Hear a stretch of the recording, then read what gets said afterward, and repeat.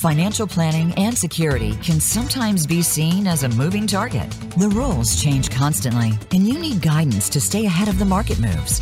This is the Lebenthal Report with Michael Hartzman and Dominic Tavella. We'll break down the news, trends, and overall direction of the markets, telling you what may be coming next, investment opportunities, and what to avoid. Now, here are your hosts, Dominic Tavella and Michael Hartzman. All right, I'm Michael Hartzman. Today is Tuesday, March 14th, 2023. And I'm on, as always, with my partner, Dom Tavella. How are you? Doing great, Mike. How are you? I'm all right. So what's new? What country are you in, Mike? Oh, my God. It's been a wild weekend. It's never a good sign, Dominic, when I'm watching CNBC at 9 p.m. on a Sunday night and checking my phone for news alerts. Look, we obviously, we've been expecting some volatility. We've talked about it for quite a few weeks, Mike, maybe even months. We thought these markets might come back and retest the low, but this bank failure out of California really threw a monkey wrench into the markets. 16th largest bank in the country, second largest default of a bank in the history of the country. So this was a significant event. And let's just say the markets acted as you would expect, right? A lot of volatility. But you know what, Dom? Let's not forget that the Silicon Valley story was bubbling around Wednesday, Thursday, Friday, Sunday night. And I know Signature had a rough trading day on Friday, but I don't know if anyone saw Signature being closed down Sunday. I mean, to me, that was more of a shock than the SVB story. Well, we sent out a video. I did an interview on Fox News on Saturday afternoon, Mike, and we sent out a video. By then, we knew that the bank was shut down. By then, the FDIC had already stepped in, and they were going to take over. What scared a lot of people was that the shareholders, the owners of the bank, you lost your money. You were done. What was unknown at that time was the depositors. There was a significant number of corporations and individuals that had deposits there, and normally you're only guaranteed up to $250,000, right? So how a company is going to make payroll this week if their money was frozen and maybe completely lost? And as you pointed out, the Fed announced Sunday night that they would be stepping in. I think it took a lot of pressure off the markets. Oh, absolutely. And Janet Yellen, I think, was on one of the Sunday morning shows stating, we're not going to bail out these banks. And then technically they didn't, right? The shareholders got wiped out. The bondholders got hurt. The executives are gone. I don't want this to be a political statement, but I do think that the government did the right thing. The depositors didn't do anything wrong. They would have, as you said, it would have created havoc. And I think the stock market, which, has started to stabilize a little bit yesterday and today, especially, stock market would have been annihilated if this thing would have leaked into Monday. And we still, Mike, and we saw it on Friday and even a little bit of it yesterday. The index that represents regional banks, I think at one point was down 28%.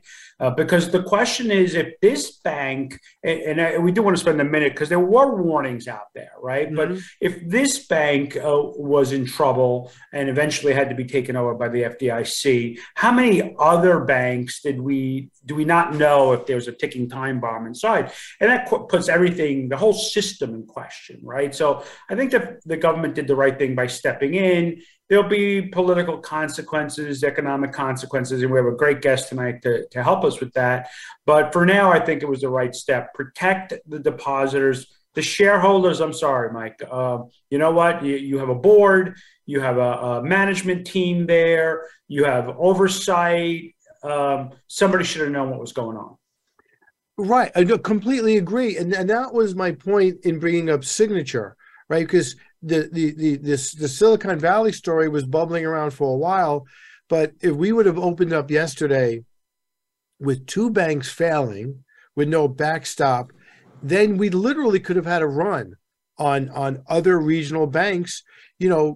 Customers calling up their accountant, their financial advisor, and what advice are we going to give? If you feel better, not having to worry about it, because I don't know for sure which banks are going to go out and which ones no one knows, right?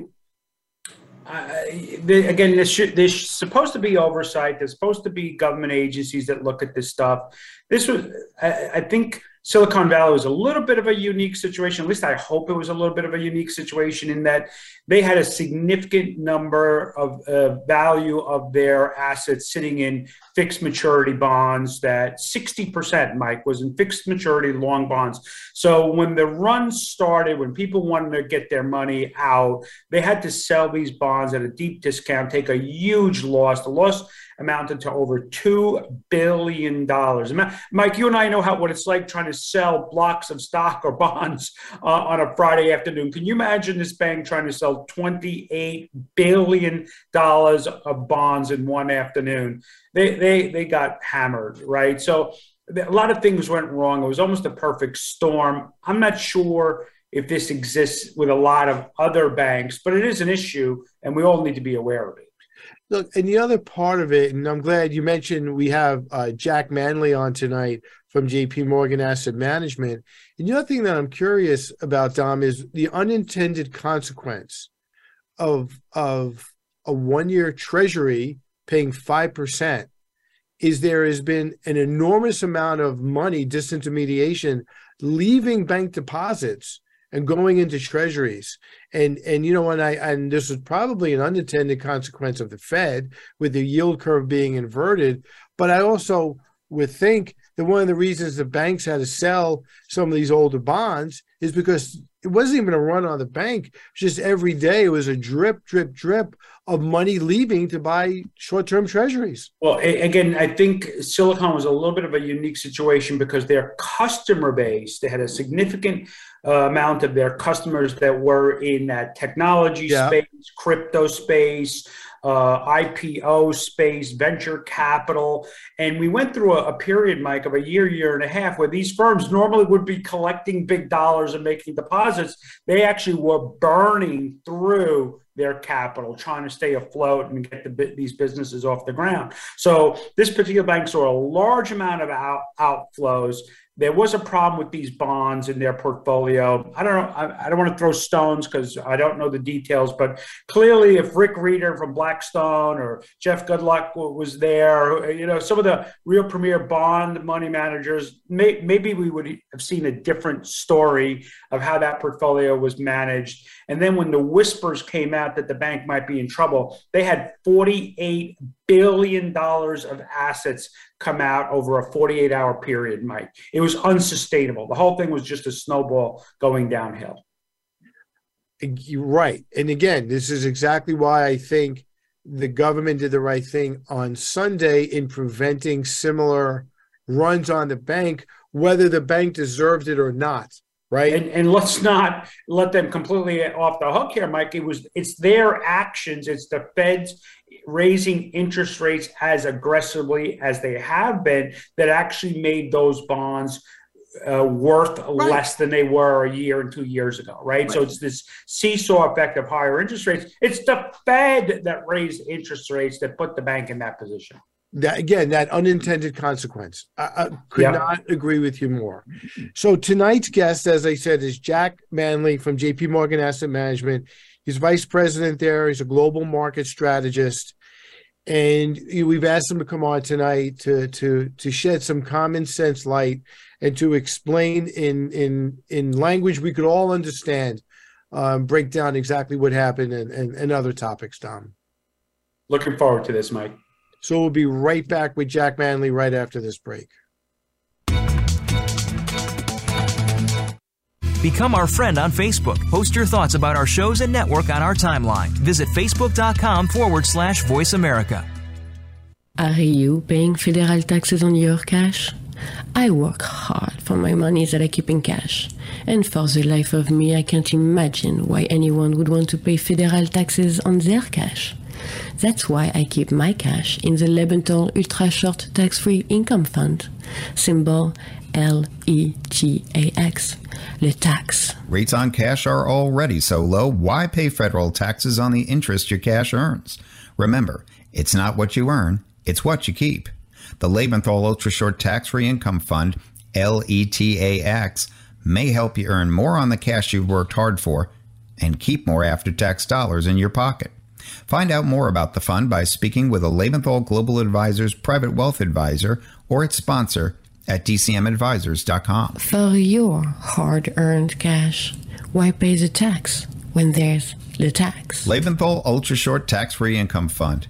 It's not what you make, it's what you keep. Before investing, you should carefully consider the fund's investment objectives, risks, charges, and expenses. This and other information is in the prospectus, a copy of which may be obtained by calling 800-441-7031. Please read the prospectus carefully before you invest. Investing involves risk, including loss of principal. There is no guarantee that this or any investing strategy will be successful. An investor should consider the investment objectives, risks, charges, and expenses of the fund carefully before investing. The fund is distributed by Ultimus Fund Distributors, LLC, member FINRA. The fund may invest in municipal securities, the interest on which may be subject to federal alternative minimum tax. After the fund buys a security, the IRS may determine that a bond issued as tax-exempt should in fact be taxable. There is no affiliation between DCM Advisors, LLC and Ultimus Fund Distributors, LLC. DCM Advisors and Ultimus Fund Distributors are not affiliated with Lebenthal Financial Services, Inc. or Lebenthal Global Advisors, LLC.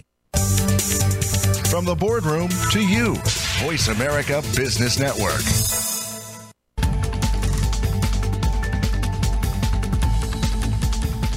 You are listening to the Lebenthal Report. If you're listening to the show live, join in on our discussion with questions or comments at 1-866-472-5790. Again, that's 1-866-472-5790. You may also send an email to contact@lebenthal.com. Now, back to the Lebenthal Report. All right, I'm Michael Hartzman, back with my partner, Dominic Tavella, and our guest this evening, Jack Manley, Vice President of Global Market Strategist at J.P. Morgan Asset Management, our great friends and great supporters of our podcast. Good evening, Jack. How are you? I'm doing well, Mike. How are you doing? We're doing well. Welcome, Jack. Thanks, Dom. It's good to be here. So, Jack, as I said on the open, I know you heard our conversation. You know, your timing tonight's perfect. We spent most of the year talking about interest rates and inflation, and it was starting to get a little redundant, kind of rehashing some of the same events. And then last week happened, and this is not 2008. I don't think it's a full-blown banking crisis. I don't think there's a contagion. I think the government did a good job in hopefully putting a lid on that. But your opinion is more important than ours. What's your view on what's going on? I think what we've seen as a result of Silicon Valley Bank, and then to some extent a couple of these other names that have been in the news recently, is to the points that you guys were making earlier, kind of the unintended side effects or consequences of what has shaped up to be probably the most aggressive rate hiking cycle we've seen in 30 or 40 years. You know, we spend a lot of time on the road talking about the impact of higher interest rates and what that means for consumers, what that means for business investment, what that means for mortgages. We don't really spend a whole lot of time talking about the potential for another banking crisis like what we saw back in 2008, because you look at the metrics that you would have looked at back then and you say, hey, lending standards are pretty good. Credit quality is up. The consumer is doing okay. The financial system seems to be all right. And then all of a sudden, you know, that saying is you never get hit by the train you're looking at. That's kind of what ended up happening here, right? And in retrospect, people should have been paying more attention to this. And if you did pay more attention to it, you probably would have seen it coming. But for now, I think it is just a pretty sobering reminder that there are some things going on beneath the surface that we may not be able to tell based off of sort of the traditional framework for analysis. But I'd agree with you, Mike. I think the government stepping in over the weekend, setting up some processes to not just backstop Silicon Valley Bank or Signature Bank, but also to set up a framework for support for any potential future bank that comes under pressure, did a whole lot to prevent the potential run on the banking system, and I think has sort of shored up a lot of the sentiment around this. I'll tell you, we're not speaking about it as much, even as much as we were yesterday or over the weekend. The sentiment's already calmed down a bit.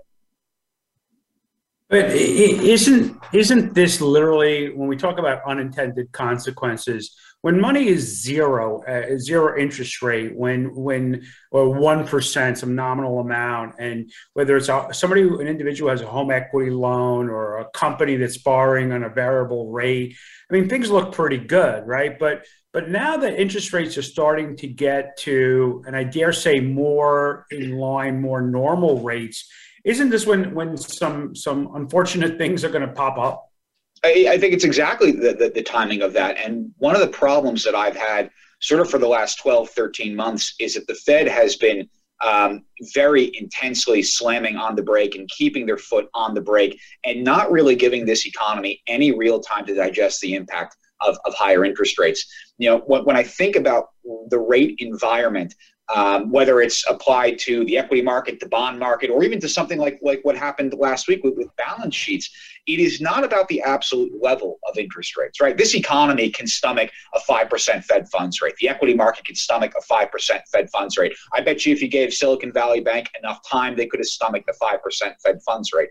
The issue is the direction of travel and the rate of change. The fact that we are going from the cost of money, to your point, Dom, being essentially nothing, to the cost of money now being quite tangible, and especially as inflation continues to come off the boil, the real cost of borrowing is getting pretty close to moving positive.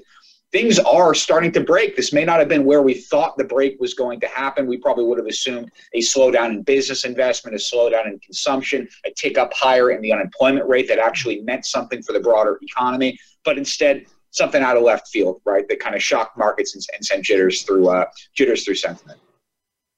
So, Jack, I just want to hopefully you could help us crystallize what the government actually did Sunday night, because I spoke to so many clients in the last 24 hours that literally do not believe their own eyes and their own ears, right? So the government said that all depositors will be protected, every penny.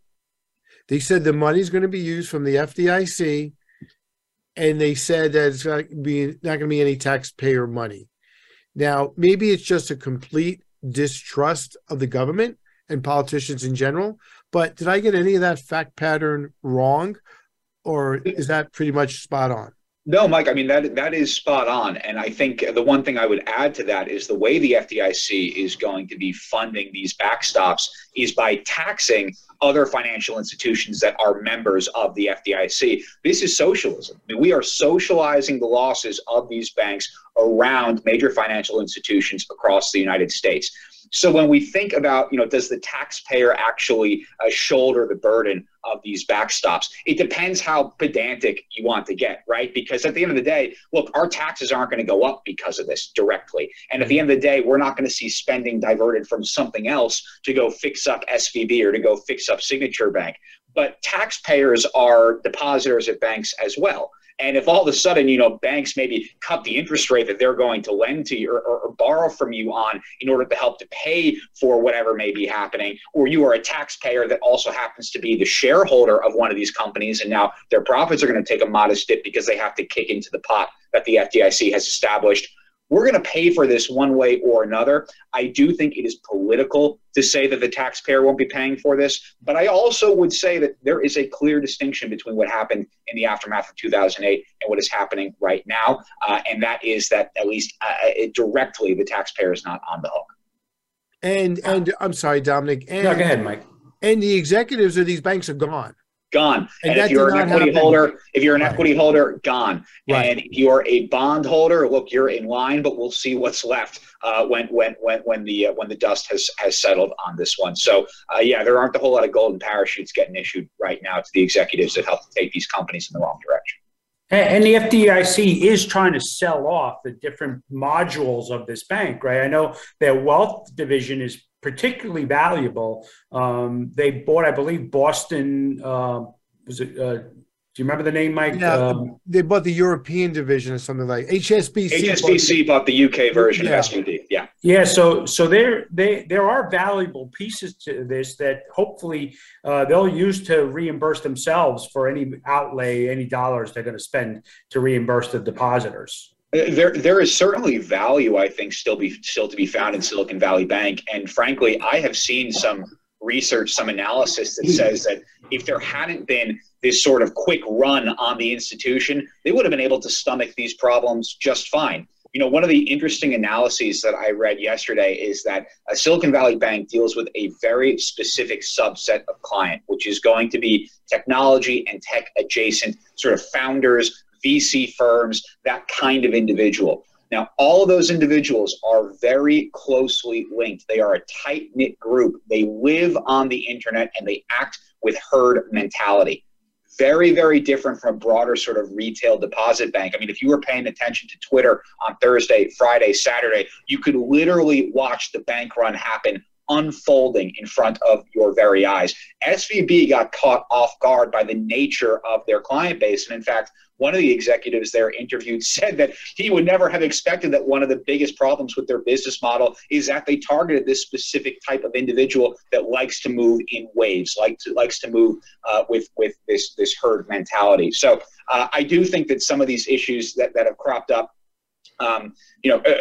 were unfortunately timed. I do think SVB might have been able to get around this if the timing of, say, the withdrawals had been a little bit better. But yeah, I mean, just chaos, right? I guess is the only thing you could really say at the end of all this. And I want to follow up on what Dom said in our conversation on the open.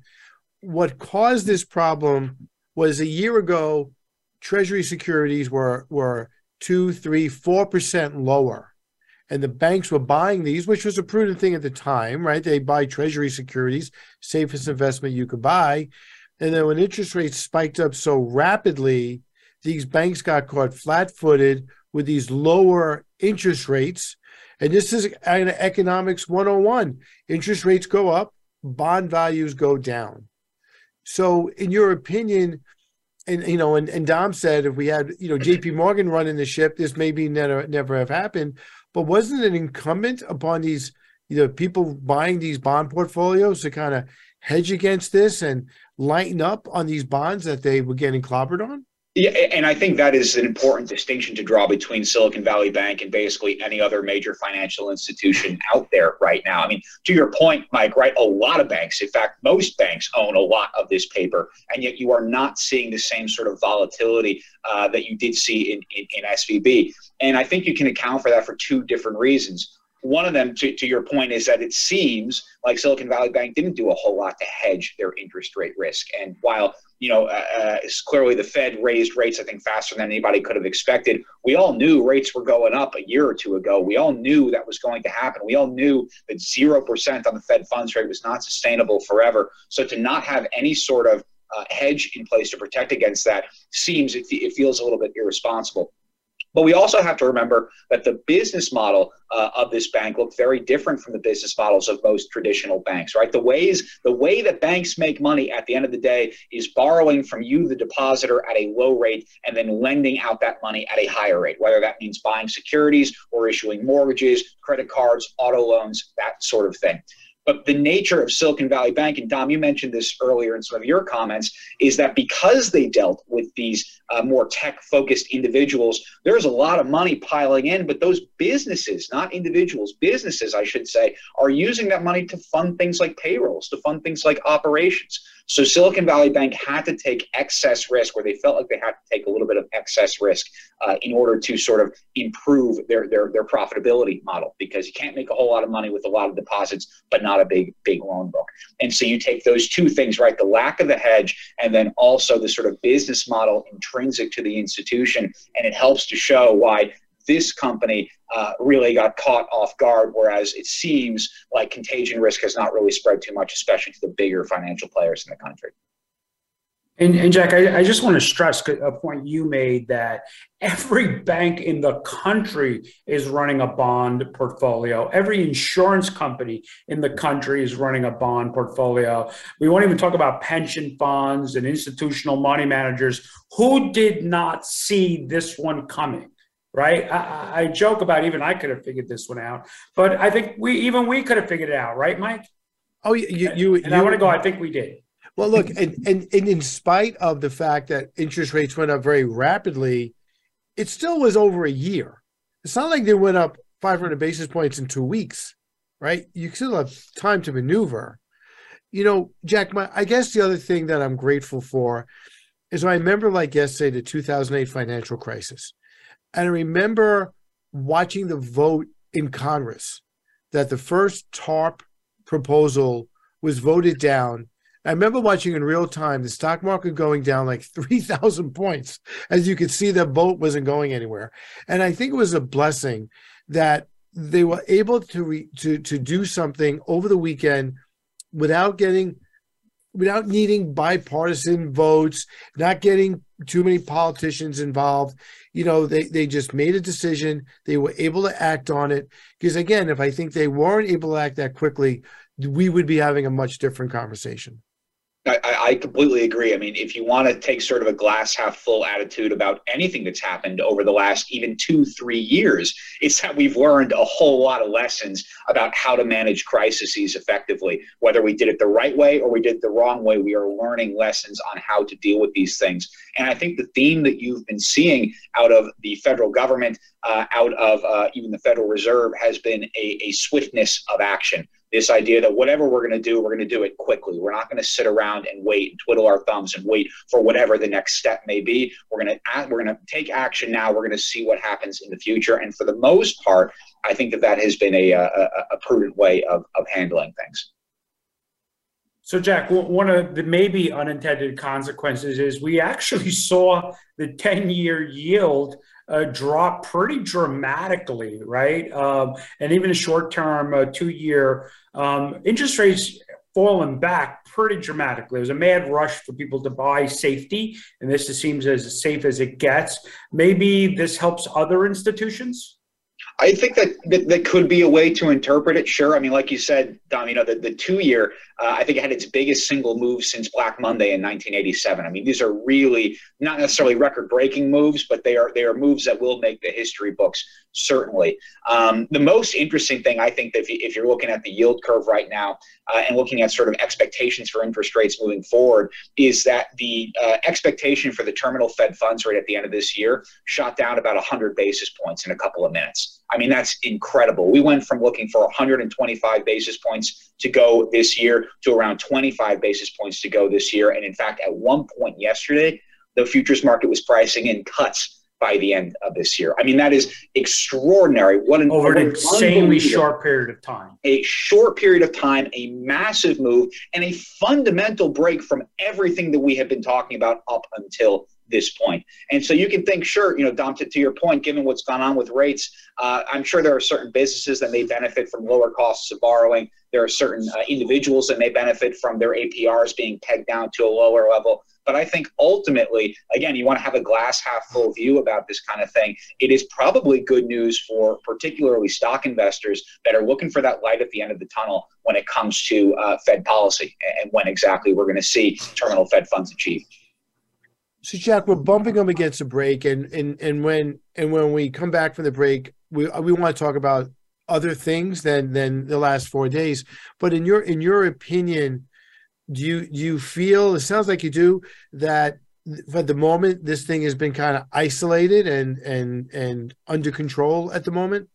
At the moment, I do. It is still far too early to make a firm judgment call on this kind of thing, and it almost feels irresponsible to say the coast is clear because, when you say that, it won't be. So I'm not trying to jinx anything now.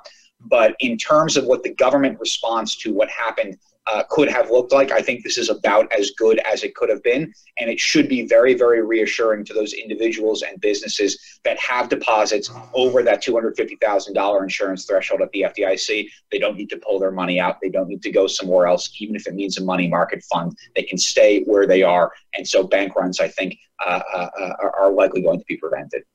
So to your point, God forbid if it's a third bank, the government's basically said that this is what they're going to do for the time being if a third or fourth or fifth bank comes along with the same predicament. If it's the same predicament, yes. If it's a bunch of bad loans gone south, like what you would have seen in 2008, it's a completely different story. But if you have, $100 billion of high quality securities on your portfolio that you can't sell because par value has just gotten destroyed, you now have this lender of last resort that will step in and help to prop up your business. All right. Well, on that note, let's take a quick break, and we'll be back in a few minutes with Jack Manley from J.P. Morgan Asset Management. follow us on Twitter at VoiceAmericaTRN. Get the lowdown on guests, new shows, and your favorites. That's VoiceAmericaTRN.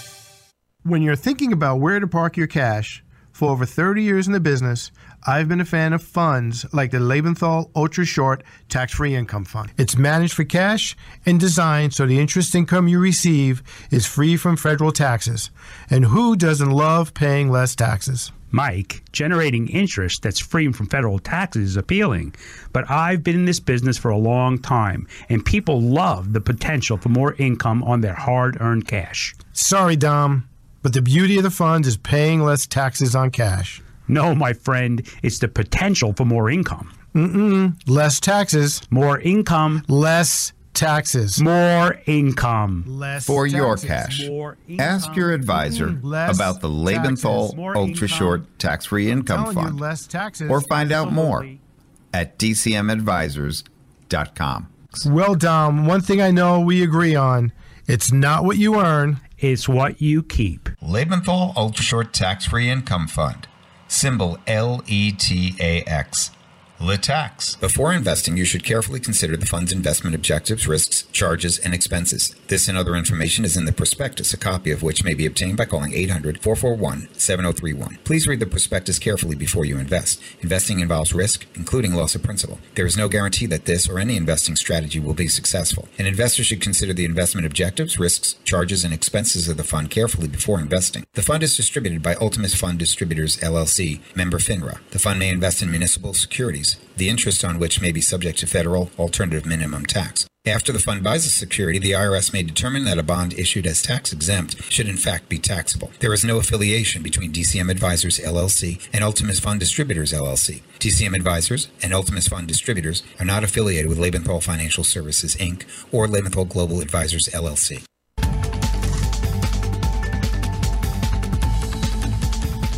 You are listening to the Lebenthal Report. If you're listening to the show live, join in on our discussion with questions or comments at 1-866-472-5790. Again, that's 1-866-472-5790. You may also send an email to contact@lebenthal.com. Now, back to the Lebenthal Report. All right, I'm Michael Hartzman, back with my partner Dominic Tavella and our guest this evening, Jack Manley, Vice President and Global Market Strategist at J.P. Morgan Asset Management. So, Jack, this morning we got the CPI reading, otherwise known as the Consumer Price Index, which is basically the benchmark of how the entire economy is doing, correct? That's right. As it relates to inflation. And the number came in as expected. And the markets had a pretty good day. You know, you could attribute that to a bounce back from the last several weeks and days. You could attribute it to, a sigh of relief. Or do you attribute that to that this print today now gives the Fed a little cover to not raise interest rates as expected next week, which would potentially do more harm to other smaller banks? Yeah, Mike, I guess what I'd say to that is before the bank blow up over the weekend, today's CPI print would have been the most important thing for us to be looking at as investors, because to your point, it is sort of the barometer that we've been using to assess the overall strength of the economy going back 24 months at this point. CPI is the only thing that we've been really paying attention to, because ultimately, as you said, inflation is what's feeding through into Fed policy, and the sooner inflation comes down, the sooner the Fed can stop tightening. But as I said, right, that was up until we start to see this sort of genesis of a banking crisis over the weekend. And now I don't think the CPI print this morning is particularly important. And when we think about what happened with inflation today, as you said, kind of more or less right in line with what we were expecting, 6.0% on that headline growth figure. That is down pretty significantly, 0.4 of a point relative to where we were in January, which in turn is down relative to December. And in fact, is now the 8th consecutive print that we have seen of disinflation, right? June of last year still represents the high water mark. We also saw core CPI, which is CPI removing the more volatile sort of commodities like food and energy, move lower, this time to about 5.5%. Again, more or less in line with expectations. I think, given the issues that we are seeing with the financial system, given the concern that investors and policymakers have right now about the unintended consequences of high rates, as we discussed earlier, you would have had to see just an absolute monster of a miss on the CPI print this morning to fundamentally change the Fed's trajectory next week. So, does CPI matter? Of course it matters, but it is now, I think, a secondary concern relative to what happened over the weekend and the overall stability of the financial system. So, Jack, I mentioned earlier that the lower interest rate environment might help some institutions, but myself, Mike, we've gotten tons of phone calls today, very concerned clients. I don't know that they're completely off the ledge just yet, but I bet you they're going to slow down on their spending. I bet you they're going to hold on to their dollars a little bit tighter and be a little bit more careful about how they get those dollars out of the economy, which that in itself might help inflation. What are your thoughts on that?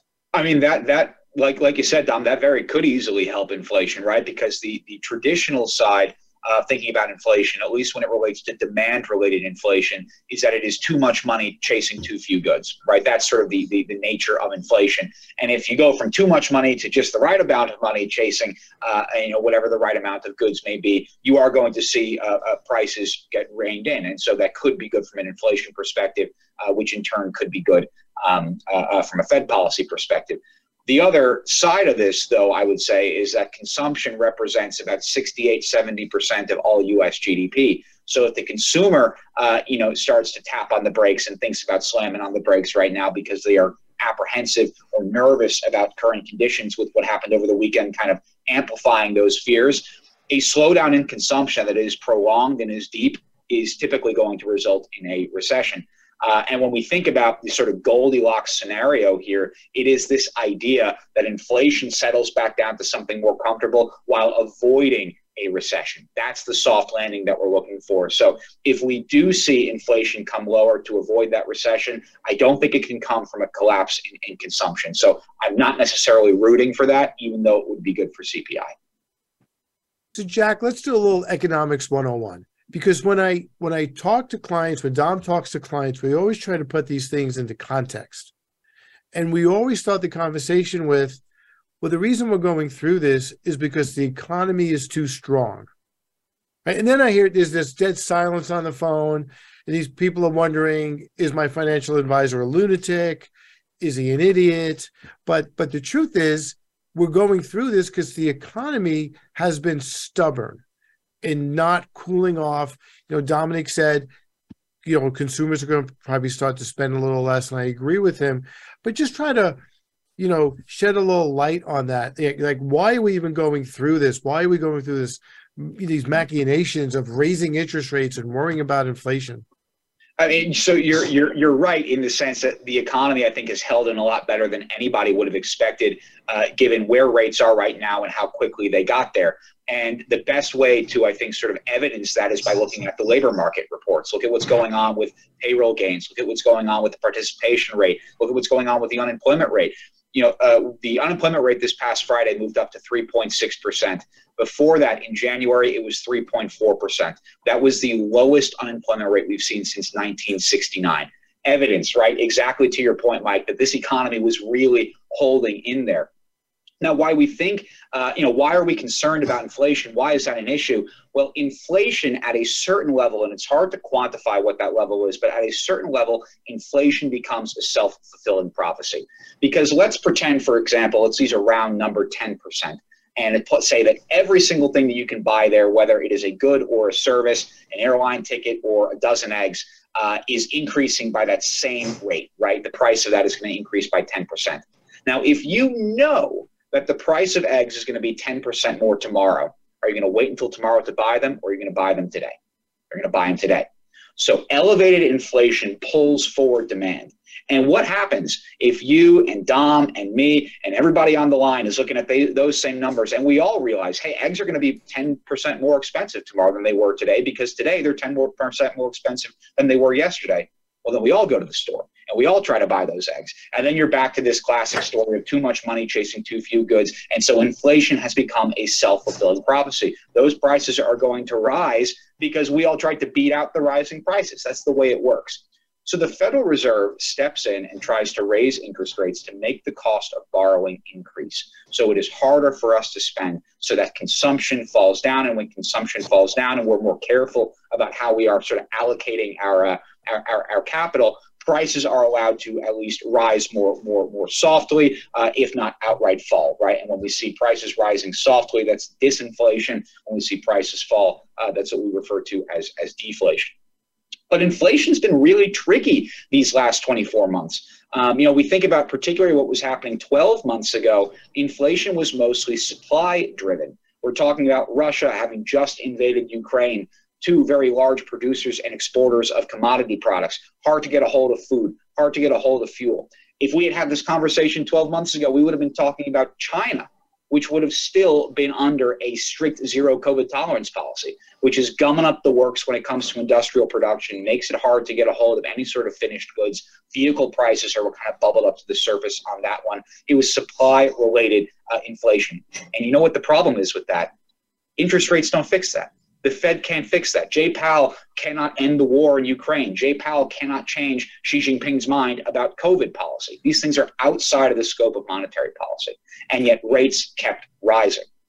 But what's interesting is that if you look at CPI nowadays, it's not so much about food or fuel or vehicles or goods. It's about services, things like restaurants, things like hotels, leisure, hospitality. It is also about shelter costs. And that is demand related, and that the Fed can influence. And so that's why we continue to see upward pressure on interest rates. And that's why, frankly, we're in this mess, right? Because the Fed has been fighting against very sticky, unpleasant inflation, and it knows it needs to get it back down to a level that is more comfortable. Just to change the subject a little bit, we started the year, and I won't name them out loud, but a major firm, Wall Street firm, talked about earnings for the S&P somewhere around $230, $235. Seems like we've been losing about $1 a week in those projected earnings. Nowadays, $218, $220. Are we going to go through an earnings recession?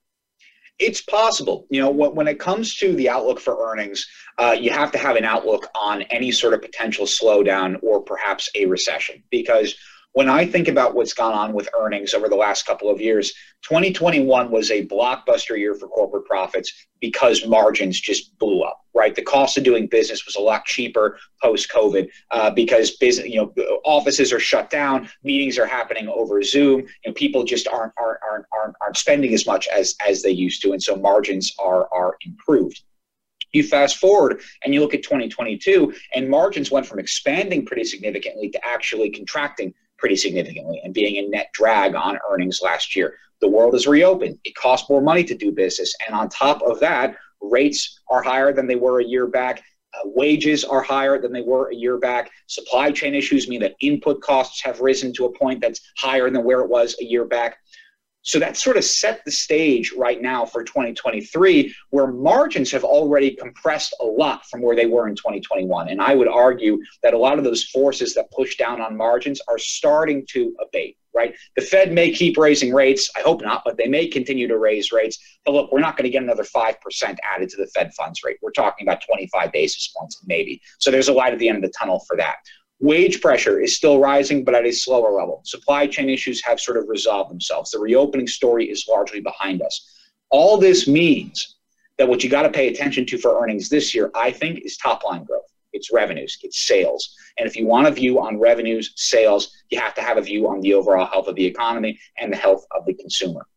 Now, we've talked when we're speaking to clients about what's going on with the economy. I think it is always important to point out, Mike, to your point, that there is a lot of resiliency here, that we continue to add jobs, that people are still paid. I think it's important to point out that there are no obvious imbalances in this economy. The housing market's not out of whack like it was in 2008 as an example. And so if you do get a recession, I think it's going to be a pretty mild one. So my view on earnings this year, it's not great. Sure, but it is not for a massive contraction that some other shops on the street are looking for. I think the economy holds up reasonably well, just given all this excess demand for labor that's out there and what that's done to our labor market.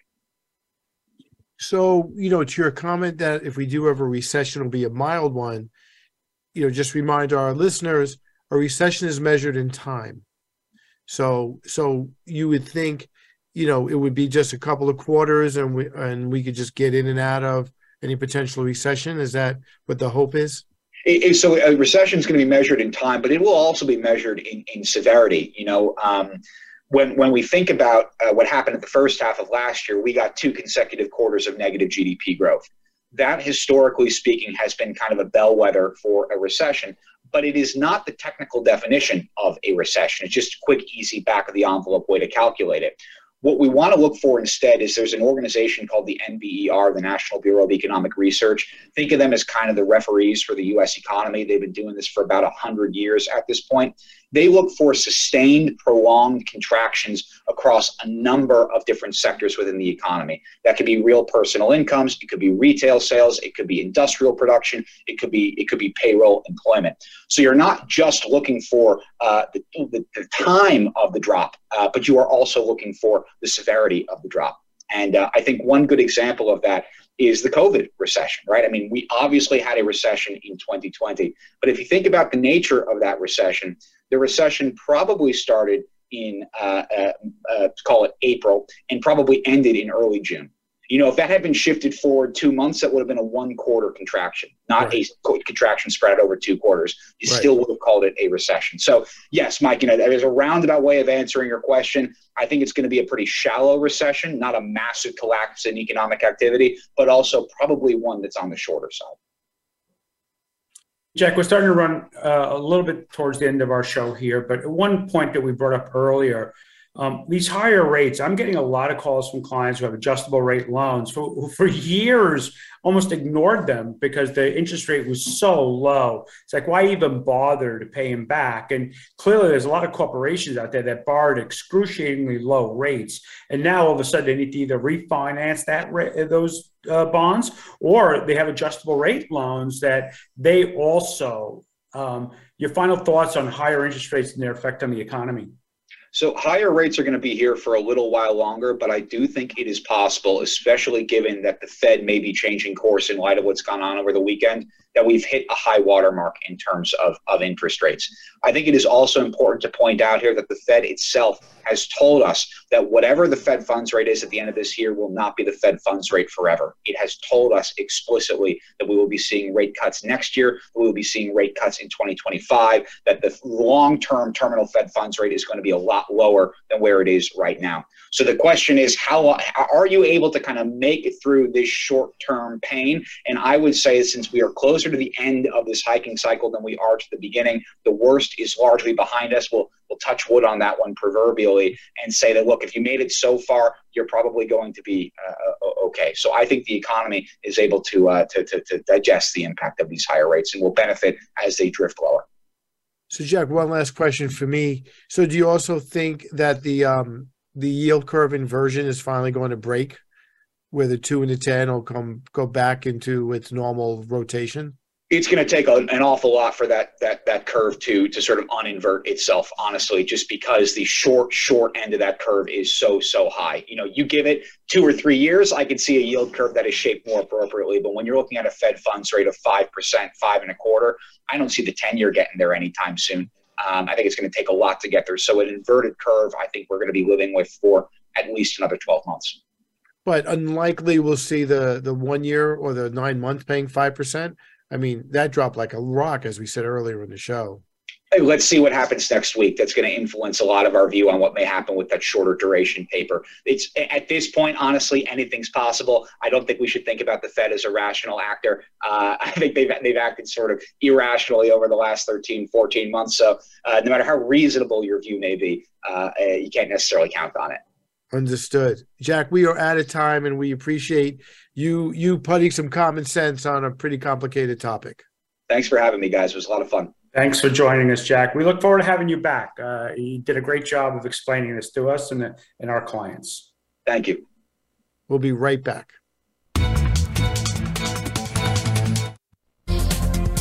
The business community's first choice in Internet Talk Radio. Voice America Business Network. Small businesses are in trouble, and it didn't just start with COVID-19. From the recession several years ago to the revolution of e-commerce giants more recently, small businesses are getting hit hard and need to come back. Tune in to Business Buzz and Business Watch. It's 2 shows in one, hosted by Frank Hellring. We'll help your small business bounce back with best practices, guest experts, and resources that you can use to strengthen your small business. Listen Wednesdays at 10 a.m. Pacific and 1 p.m. Eastern on Voice America Business. From the boardroom to you, Voice America Business Network.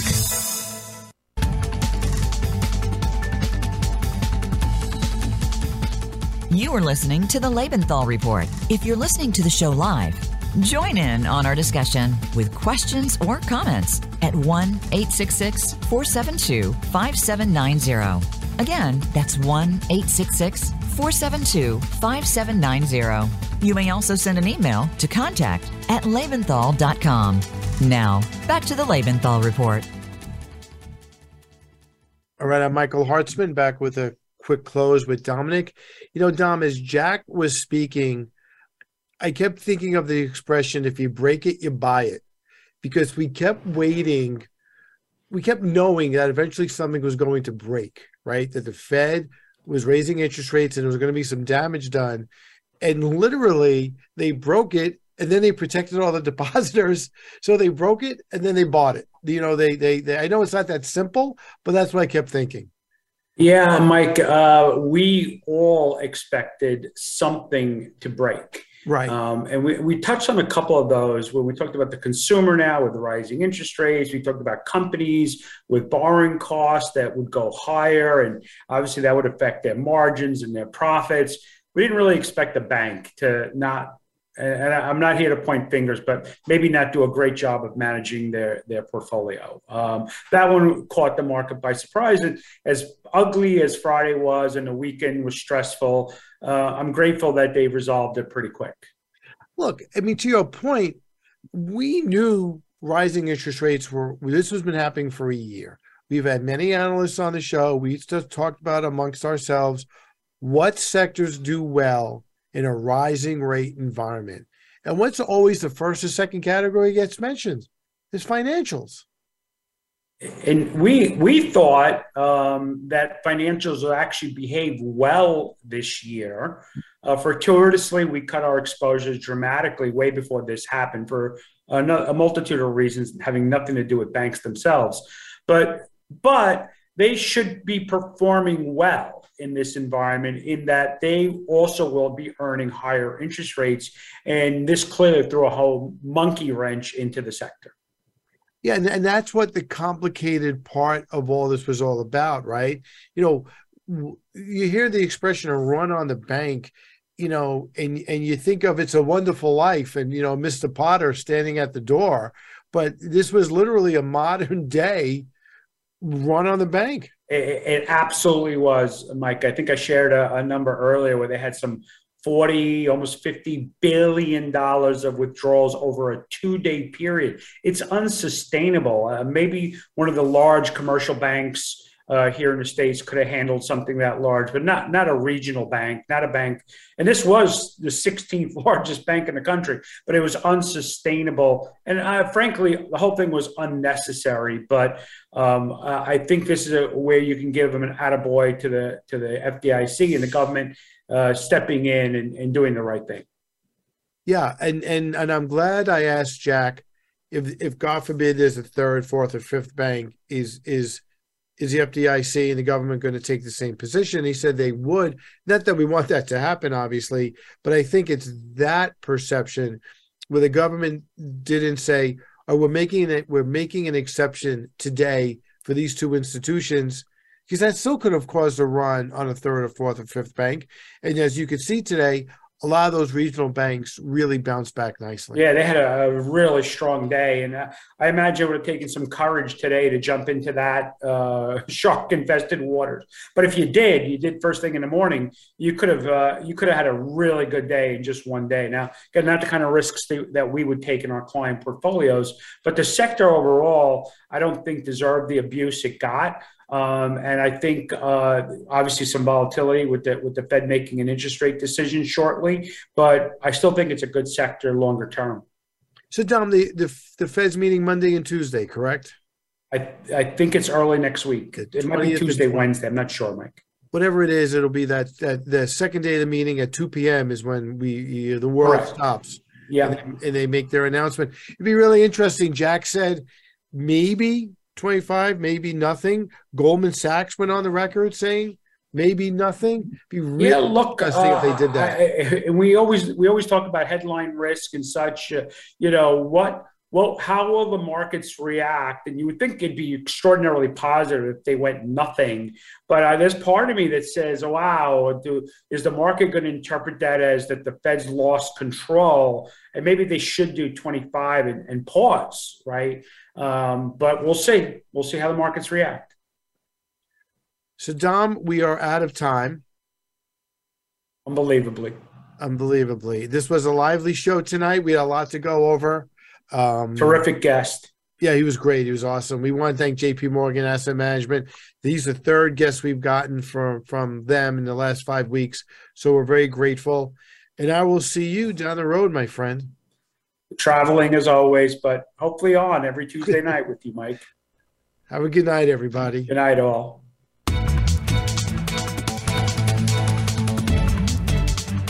Thanks for tuning in to the Lebenthal Report. Dominic Tavella and Michael Hartzman will be back for our next program, airing next Tuesday at 2 p.m. Pacific Time and 5 p.m. Eastern Time on the Voice America Business Channel. Until then, have a great week.